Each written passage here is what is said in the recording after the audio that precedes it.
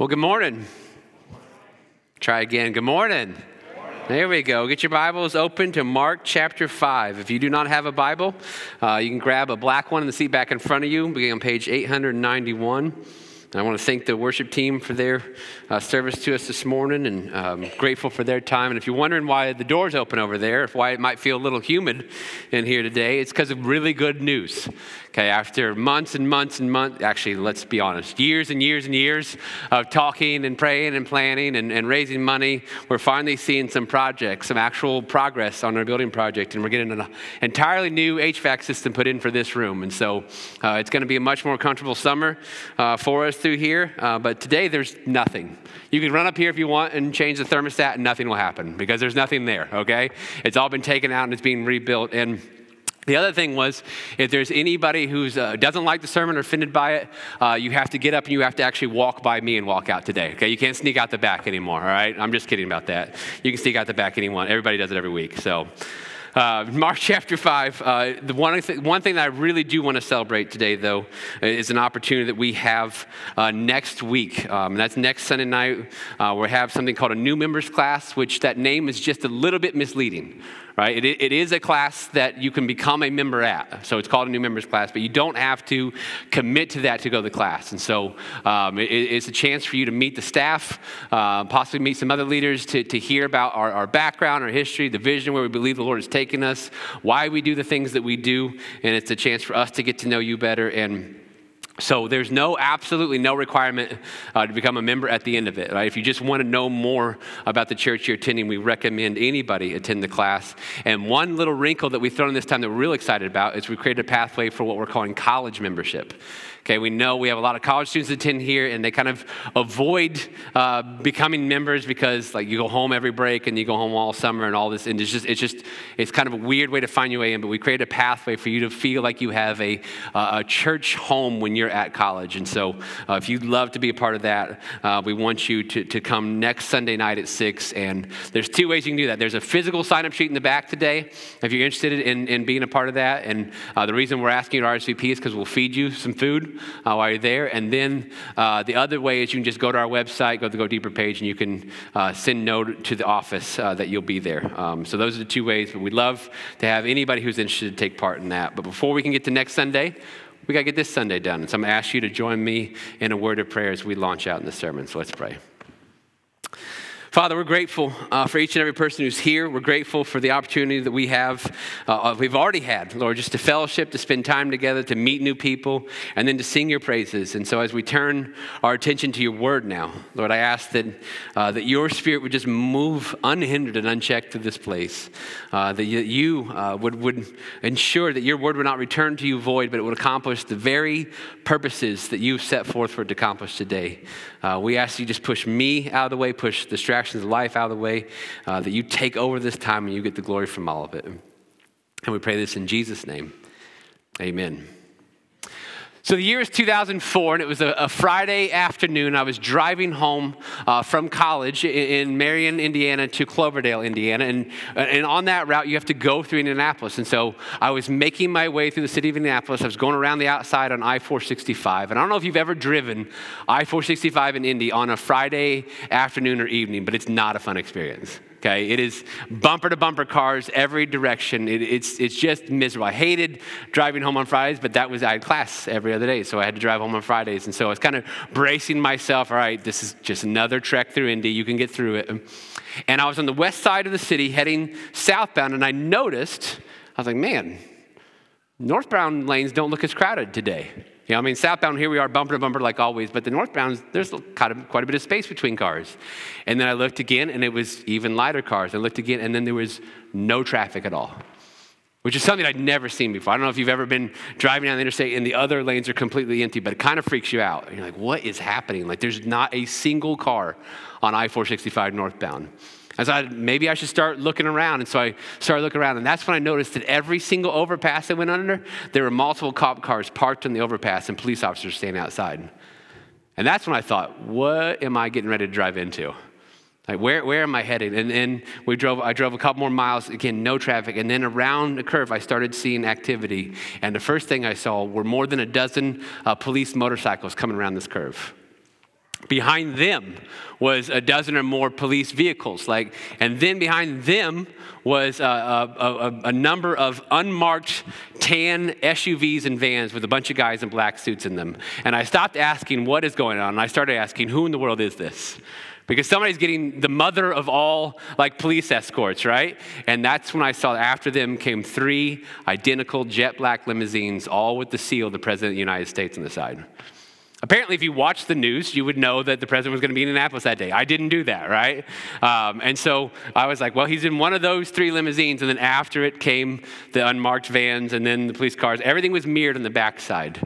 And I came through that experience, and a couple miles later, all of a sudden there was traffic on 465 again, and all the cops were gone from the bridge. And I came out of that experience thinking man, the office of president is a bigger deal than I even thought. Right? I mean, it was a big deal. You see them on the news, but the amount of money and resources and energy and people it goes into just transporting this guy.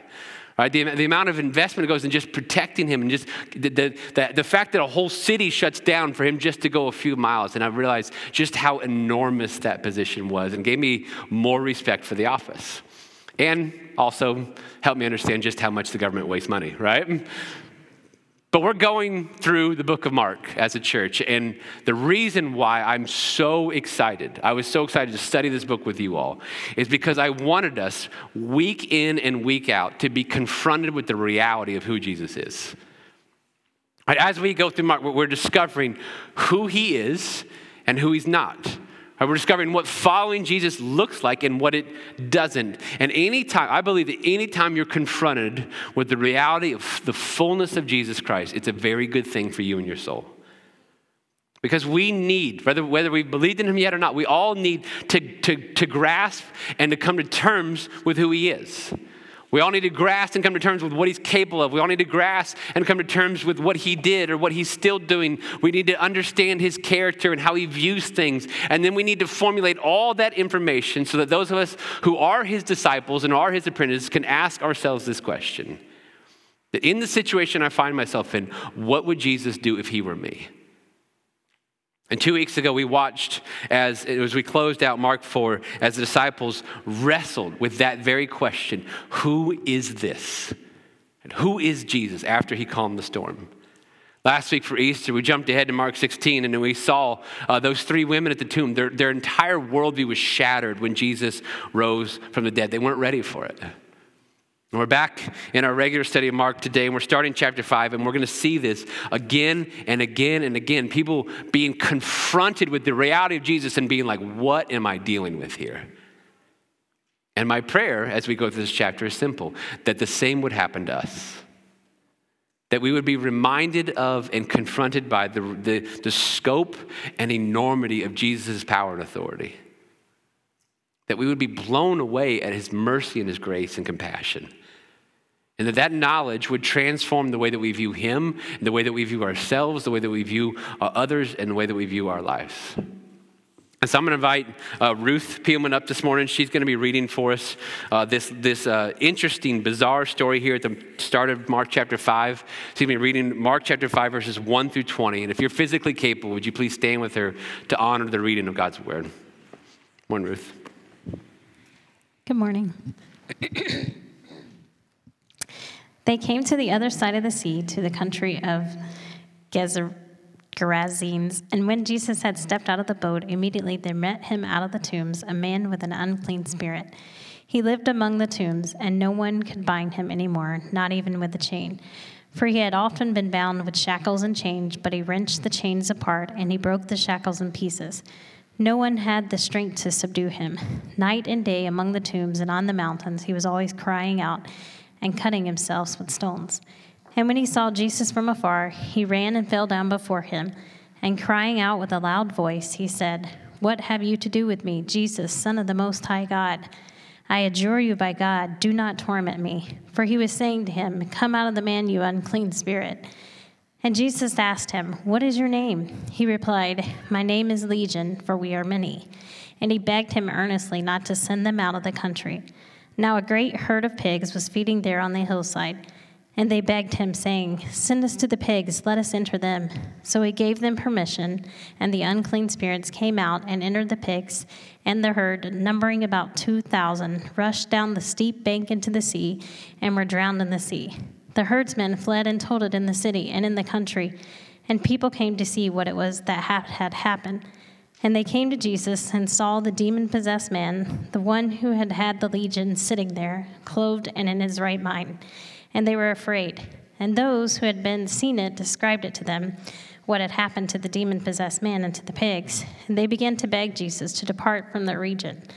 As he was getting into the boat, the man who had been possessed with demons begged him that he might be with him. And he did not permit him, but said to him, "Go home to your friends and tell them how much the Lord has done for you, and how he has had mercy on you." And he went away and began to proclaim in the Decapolis how much Jesus had done for him, and everyone marveled. Thank you, Ruth. You guys can have a seat.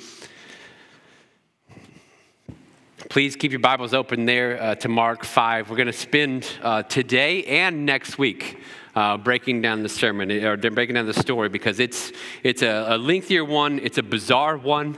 It's why I like going through books of the Bible verse by verse, because honestly, if I would just choose what I wanted, I would probably just skip this story. All right, but instead we're going to spend a couple weeks going through it and wrestling with some of the ramifications of it. And so this morning, what I want to do is just kind of break down the story of the miracle together, right? And then at the end of it, I want to point out what I think are some clear ramifications for us. But the first thing, since we took a break for Easter last week, I want to make sure that we understand the connection that this has to Mark chapter 4. And so I want to point out the question that's hanging over the chapter. So look with me at Mark 5, verse 1 again. Mark gives us a couple timestamps here. Mark 5, verse 1 says, "They came to the other side of the sea, to the region of the Gerasenes. As soon as he got out of the boat," that's another timestamp. "As soon as he got out of the boat, a man with an unclean spirit came out of the tombs and met him." Okay, so Mark did not write in chapters. All right, so Mark didn't get to chapter 4, verse 41, and was like, all right, now time for chapter 5. He just wrote his gospel. We added in the chapter breaks later. So for Mark, there is no break in this story. None whatsoever. And we can see that from the timestamps. Number 1, or verse 1, they come to the other side of the sea. What are they doing at the end of chapter 4? They're sailing across the Sea of Galilee. All right, number 2, as soon as he gets out of the boat. So this is a continuation of the day in the life of Jesus that Mark covered in Mark chapter 4. And if you recall, right, we spent a few weeks in it, but Mark 4 is all one day in the life of Jesus. And it's all right there around the Sea of Galilee. He starts by teaching this really large crowd by the Sea of Galilee. He has to get in a boat and push out a little from the shore and create this like amphitheater feel. And then he dismisses the crowd and comes back to the shore, and he huddles up with his disciples. And he spends some time answering their questions about some parables he taught, and then he gives them some exclusive teaching. And then in chapter 4, verse 35, he tells them to get into the boats, and they're going to cross the Sea of Galilee. And that is when they're crossing the sea, and when a violent, terrifying storm comes up, right? And water is crashing the boat, and everybody thinks they're going to die, except for Jesus, who's taking a nap during the whole thing. And they come to Jesus, they wake him up and say, "Lord, don't you care? Like, don't you care, teacher, that we're about to die?" And Jesus just stands up and he rebukes the storm and he just says, "Silence, be still." And the wind dies down and the waves die down and everything is calmed immediately. And chapter 4 ends with his disciples in complete and utter shock. And they're actually afraid, Mark tells us. And they ask themselves the question that is hanging over this entire story in Mark chapter 5. Look at Mark 4, verse 41. "They were terrified and asked one another, 'Who then is this?'"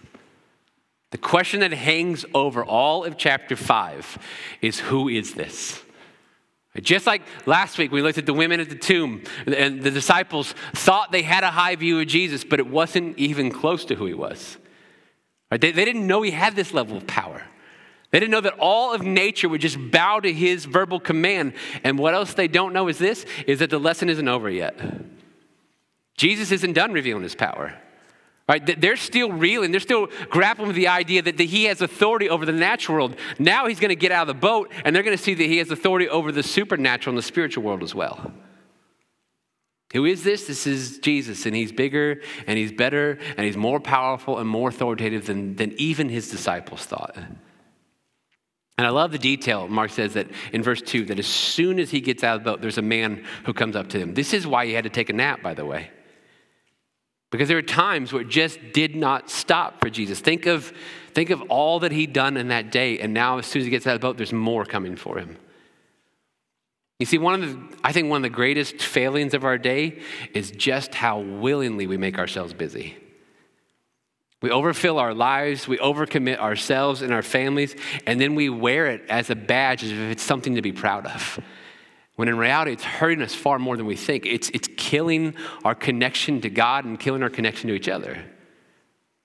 But that said, there will always be seasons, there will always be days when life is overwhelming. Right, where somebody gets sick, or all your children need you in a unique way, or something unplanned, an interruption in life comes up, or there are multiple people need help, and you feel like the Lord is telling you to serve them. And where even those who try to follow the rhythms of Jesus, right, that you practice solitude, and you observe a Sabbath, and you attempt to never be in a hurry, and you try to be fully present everywhere you're at. Even with those goals in life, there's going to be days, there's going to be times where it just doesn't stop, because people have needs in this life. But just know the next time that you're there that Jesus has been there. He's felt that. And the best thing to do is just try to emulate what he did, to be fully present, to be compassionate to whoever needs you. And then whenever you can, get the rest and get the nap and get the solitude, because he needed it and so do we. This man comes running up to Jesus, and he wasn't just any normal guy, right? Mark describes what his life is like at this point. Look at verse 3. It says he lived in the tombs. No one was able to restrain him anymore, not even with a chain, because he often had been bound with shackles and chains and had torn the chains apart and smashed the shackles. No one was strong enough to subdue him. Night and day among the tombs and on the mountains, he was always crying out and cutting himself with stones. Do not skip over those details, right? In this story, what we get here with this man is we get to see clearly the differences between the two kingdoms. Where the kingdom of God and the kingdom of darkness could not be more different. The kingdom of God, which Jesus is establishing, it wants nothing more than to bring freedom and salvation and the fullness of life. The kingdom of darkness wants to control and ruin every aspect of your life and who you are. And in this man in Mark 5, we see a picture of what Satan's work in someone's life can look like if it's let unchecked. 1 Peter 5 tells us, be sober-minded, be alert. Your adversary, the devil, is prowling around like a roaring lion looking for anyone he can devour. There are two kingdoms that are at war. And they want your heart, and they want your soul, and they want your life, but only one of them is for you.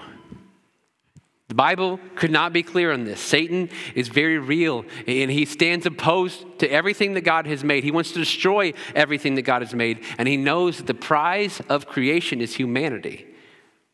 Because Genesis 1 says that we have been made, male and female have been made in the image of God. We bear the markers of our Creator. And so it's his goal to lead someone away from how God made them. It's his goal to get them as far away from God's design as you can see, and you can see his work in our world today so clearly.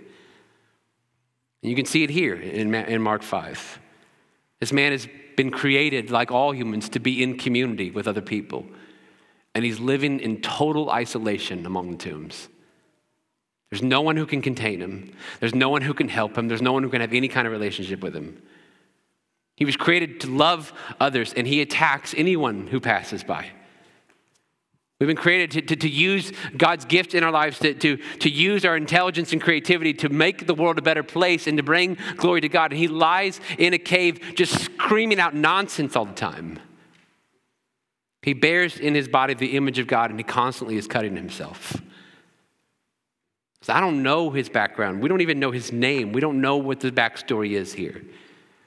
But at some point in his life, he invited Satan's work.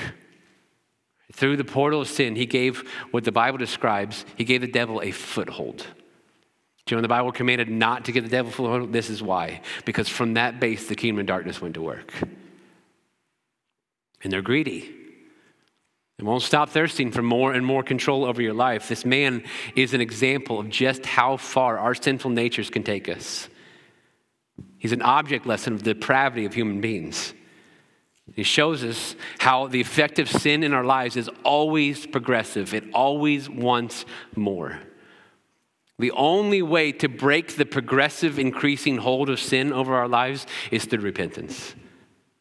It's to identify them, confess them to God, turn away from them, ask for his assistance and resist them, and then experiencing the goodness and wondrousness of his grace forgiving us.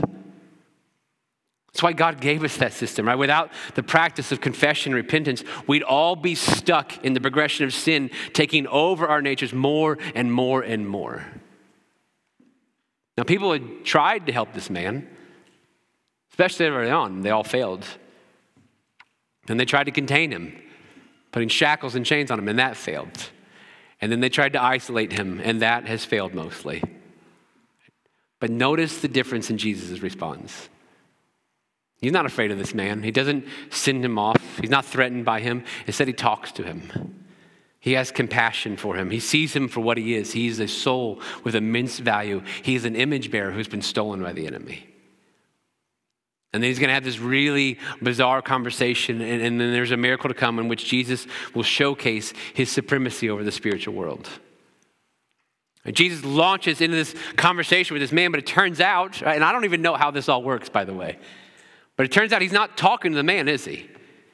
He's talking to these evil spirits that have overtaken and oppressed this man. And if this is all new to you and this is all bizarre to you, like, man, this is really weird, I don't want you to feel badly about it because it is weird. It is bizarre. And we should never, ever feel comfortable or okay with the presence of or work of or influence of the kingdom of darkness. It'd be good to be creeped out a little by it. But what you need to know to understand this conversation is simple. Number one, that there are two kingdoms at war, and they are fighting for the hearts and souls of men and women, and this battle raged long before we came. But number two, an important context to understand this conversation is that both kingdoms know who's going to win. Satan, the leader, and his demonic servants all know who Jesus is because there's no one you know better than your enemy. And they all know a time is coming in which he's going to destroy them forever. 1 John 3 says the Son of God was revealed for this purpose, to destroy the devil's works. But this is why, as we go through Mark, and if you read Matthew, Luke, and John, you'd see the same thing in the Gospels. It's always the demons who are the first to declare Jesus' actual true identity in the Gospels. Remember, we're coming off the miracle of the storm, right? The disciples in Mark 5, they're wrestling with who Jesus is. They've asked one another. The answer hasn't come to them yet. But the demons aren't wrestling with his identity at all. They know fully who he is. Look at verse 6. When he saw Jesus from a distance, he ran and knelt down before him. That's an incredible detail. And he cried out with a loud voice, "What do you have to do with me, Jesus, Son of the Most High God? I beg you before God, do not torment me." For he had told him, "Come out of the man, you unclean spirit." "What is your name?" he asked him. "My name is Legion," he answered them, "because we are many." And he begged him earnestly not to send them out of the region. I told you the conversation was weird, okay? But as we unpack this, let's remember two things. The question hanging over this chapter that the disciples are still wrestling with is, who is Jesus exactly? And number two, the demons, the demonic spirits, they're enemies of Jesus. And so any submission, any obedience, any recognition you see here, it's not from a willing place. They don't want to do it. And just in that alone, you see Jesus' immense power and authority. First, there's this man who cannot be shackled. He cannot be bound by chains. He breaks through all of them. And he comes, and what does he do before Jesus? He bows. But the demons were bowing in sheer dread. They were completely subdued in front of their judge. Then they refer to Jesus, the Son of the Most High God. Now, that term Most High God is an interesting one. We see it in the Old Testament only used by Gentiles. It's not how the Jews refer to Yahweh. It's only used by Gentiles. And it's only used by Gentiles when they recognized, they saw something that showed them that the God of the Israelites was superior and had authority over every other God and every other religion. They would call him the Most High God. Most High God is a recognition of there being one true God, one true Lord of all lords. And they give Jesus this title. But verse 7 says that they cried out first. The Greek word there is to shriek in terror. You can tell it pains them to give them this title. But they're forced to. So they recognize Jesus' authority about before him. They confess his authority, and then they fear it. I beg you, do not torment me. And lastly, they obey him. Verse 11, a large herd of pigs was there feeding on the hillside. The demons begged him, send us to the pigs so that we may enter them. So he gave them permission. And the unclean spirits came out and entered the pigs. The herd of about 2,000 rushed down the steep bank into the sea and drowned there. Yes, a weird story got even weirder. Okay, but more on that in a second. Please don't miss this, especially with the questions hanging over the chapter. There's one person in control the entire time. Jesus makes the demon identify himself and reveal how many there actually are. The word legion, right? A legion would be 6,000 Roman soldiers. And so that term was used in that day and in that area as a slang just to represent there's a whole lot. Right? It just meant a really large number. And so part of why Jesus made them identify themselves is because we can read today, but think about it. His disciples could hear in the moment that this man is not controlled by a single evil spirit, right? But countless ones. And yet Jesus is not afraid of them. They're afraid of him. Now, can you imagine watching all this unfold after, just minutes before you saw him calm a storm in the sea? I think the reason that we have no record of the disciples say anything here is because they know to shut up. They don't have any idea what's going on. They're reeling. They're just going to be like, we're going to sit back and we're just going to watch this. And so then the question is this: why did Jesus send demonic spirits into pigs? Right, remember the questions hanging over the entire story is, who is this? And Jesus is revealing to those who are there just who he is. And he's going to demonstrate the extent of his power over the kingdom of darkness. He wasn't able to just cast out single demons. He had authority with just his word to cast out an entire legion of them. And he sent them into something nearby so that everyone there, right, the man, the disciples, the herdsmen, could see tangible physical evidence that they were indeed gone and cast into something else. And this scene had to be terrifying. Have you ever heard a pig squeal? It's one of the most unsettling noises you could ever hear.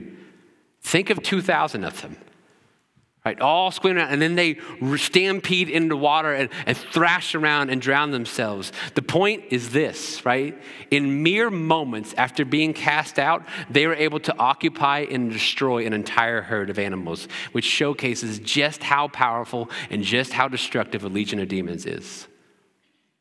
And yet they were afraid of Jesus and his power. Now, next week, Adam is going to preach through the different reactions to this, right? But I can't not mention this detail. Look at verse 15. It says, they came to Jesus and they saw the man who had been demon possessed. He was sitting there, dressed and in his right mind, and they were afraid. That's what Jesus does. That's what only he can do.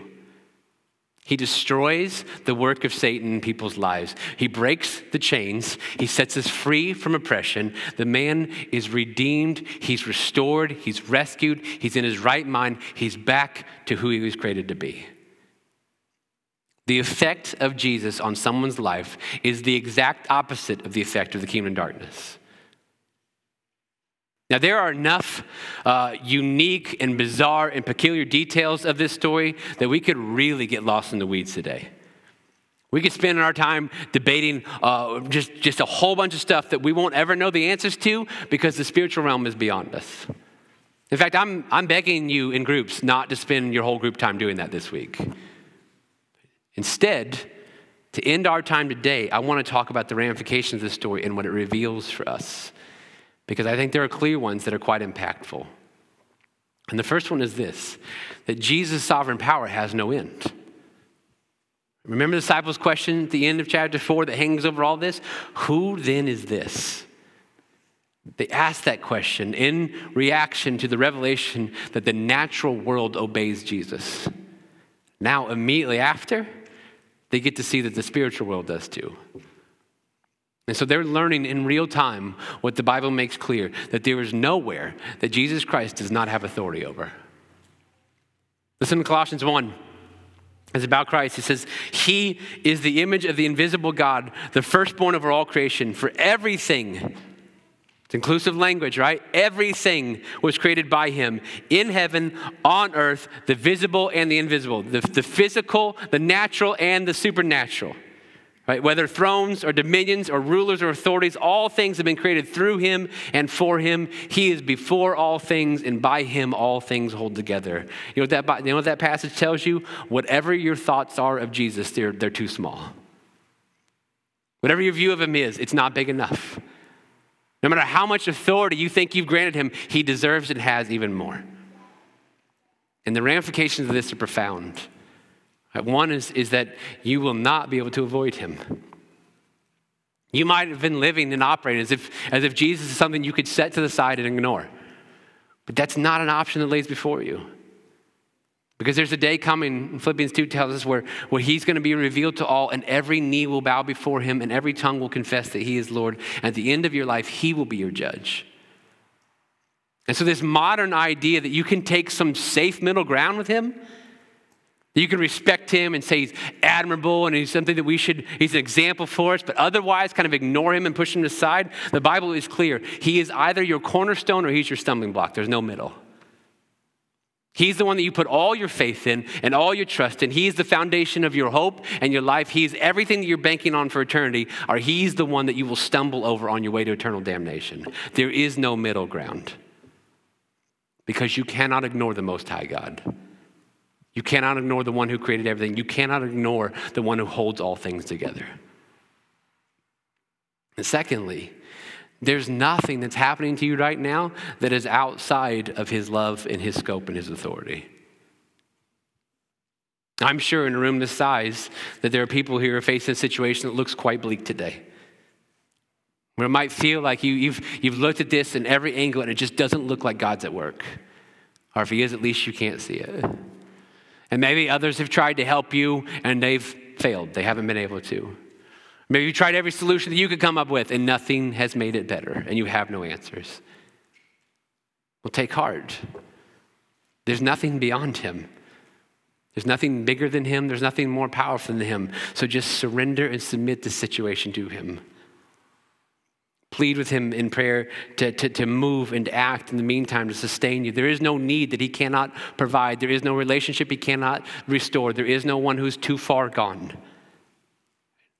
No matter how big the mountain in front of you, no matter how violent the storm, it is not beyond him. And that gets us to our second ramification, which is that no one is beyond the reach of his grace. There is no doubt in my mind that there were people in that region who had written this man off. There are a few who tried to help early on, right? But at this point, they thought there was nothing that could be done. And if you asked them and they were truly honest, my guess is they wished that he would either just leave the region or just die. Because they would feel a whole lot safer and a whole lot more comfortable. But you know what nobody thought? Nobody thought he'd get better. And then came Jesus. New Testament is full of stories of people being reached by the power and gospel of Jesus that we would have labeled unreachable. Saul of Tarsus was persecuting the church and orchestrating the death and imprisonment of Jesus' followers. He ended up writing most of the books of the New Testament. James is the half-brother of Jesus, right? And then we read in the Gospels, he refused to believe in Jesus. In fact, took part in mocking him and trying to stop him. He ends up writing a book of the New Testament in which he opens it by calling his brother the Son of God. Those of you brothers, think about that, right? He then identifies himself as a slave of Jesus, his own brother. And then he suffered for the faith. There's a group of Pharisees. This is my favorite. The Pharisees, the same one as we go through Mark, we're going to see them make Jesus' life miserable again and again and again. The same group who orchestrated his death. We find them in the early church in Acts because after the resurrection, the gospel reached them and they believed in him. God has again and again and again and again proved there is no one beyond the reach of his grace or the power of his son's cross. And so don't ever write somebody off. Don't ever believe that you are too far gone. Because there is nothing that you or anyone has done that is more powerful and more precious than God's son dying on the cross for you. So do not stop praying. Do not stop sharing. Do not stop hoping. Do not stop loving. And if you've never believed in him, stop believing the lie that you're beyond his grace, because you're not. And the third ramification that we need to wrestle with is, and it's one I understand is tricky to communicate, so if you have questions after, please ask me. But there is a belief that saves and a belief that doesn't. I need to point this out because here in Mark 5, we see it clearly. The demons recognize who Jesus was. They recognized his authority. They confessed it, right? They proclaimed it. They feared who he was. And then when he told them to do something, they immediately obeyed him, which is a far better resume than I have on most days. And they will still spend all eternity in hell because their belief was not a saving belief. Their faith was not a saving faith. And James touches on this in his letter in the New Testament. He says, you believe that God is one. Good. That good is sarcastic, by the way. Good, because even the demons believe and they shudder. James says this mental recognition that there is God, right, you're right on par with the demons, which should tell you you're not in a very good place. Now, it's true. We need to understand this. It's true that because Jesus did all the work for us on the cross and his resurrection, all we have to do is believe to be saved. The Bible makes that argument quite clearly. John 3:16, whosoever believes in him will not perish but have eternal life. John 20, I've written these things so that you may believe, and by believing you may have life in his name. Acts 16, Paul and Silas to the jailer, believe in the name of the Lord Jesus Christ and you will be saved. That argument is clear in the scriptures. But you see, we have to ask what that belief entails. A belief that is saving belief goes beyond an intellectual recognition.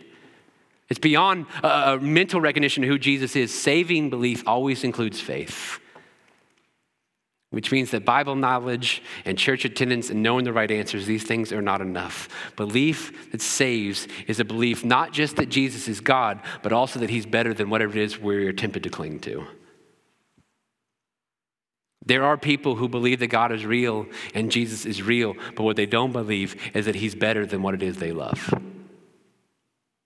Whether it's a way of life, a sin they treasure, the idea of control or refusal to surrender to any kind of authority, including his, an idol in their life or something else. They believe that their kingdom is better than his, that their God is better than him, and they are desperately, desperately wrong. There's isn't an issue of believing in the head, but of surrendering in the heart. And how sad would it be for someone to sit in church for weeks and months and years and to gain head knowledge of God's word and learn all about Jesus' power and authority and to know their need of saving and delivering from hell and still choose a lesser God and a lesser good and cling to it in their hearts and never fully trust their life and their soul and eternity to Jesus Christ. Jesus Christ is the King of Kings and the Lord of Lords. He paid the price for your sins in full on the cross and rose from the dead to offer you eternal life. And he will fully forgive you and fully adopt you and grant you eternal life in heaven if you put your belief and your faith and your trust in him.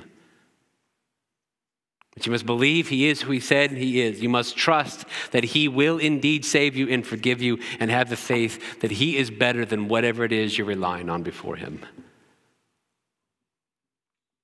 Jesus' sovereign power has no end. There is no one beyond the reach of his grace, and he is worth believing and trusting everything to. And so may we all depart from this place today with him securely in place as our cornerstone. Let's pray.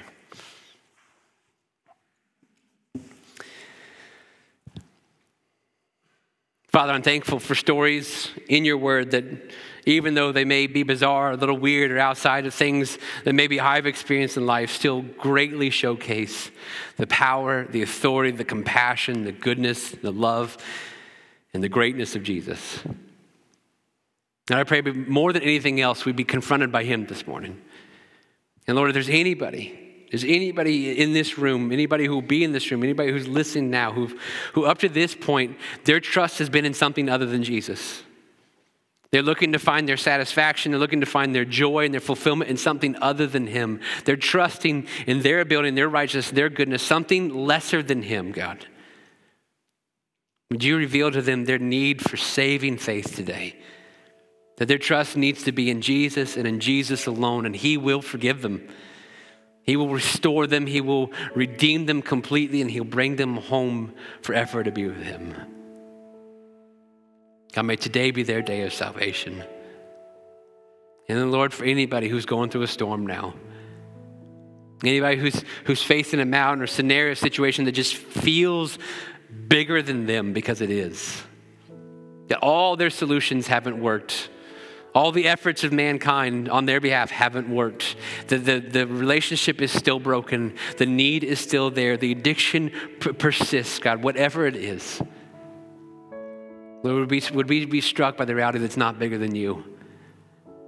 It's not beyond your capability. It's not beyond your grace. It's not beyond your love. And around this room, would we be laying those scenarios down at your feet, asking you to work, asking you to move, asking you to redeem and restore. And in the meantime, sustain us as you work in your time and your way. We ask all this in the powerful and awesome name of Jesus. Amen. And before you're dismissed today, we're going to give you a couple minutes to spend some time with the Lord, wrestling with anything he may have said to you today, anything he may have put in your heart, anything he might be convicting you of or encouraging you with. Take it to him in prayer now. There's some guidance on the screens if you need it, but this is your time with him. Please take advantage of it.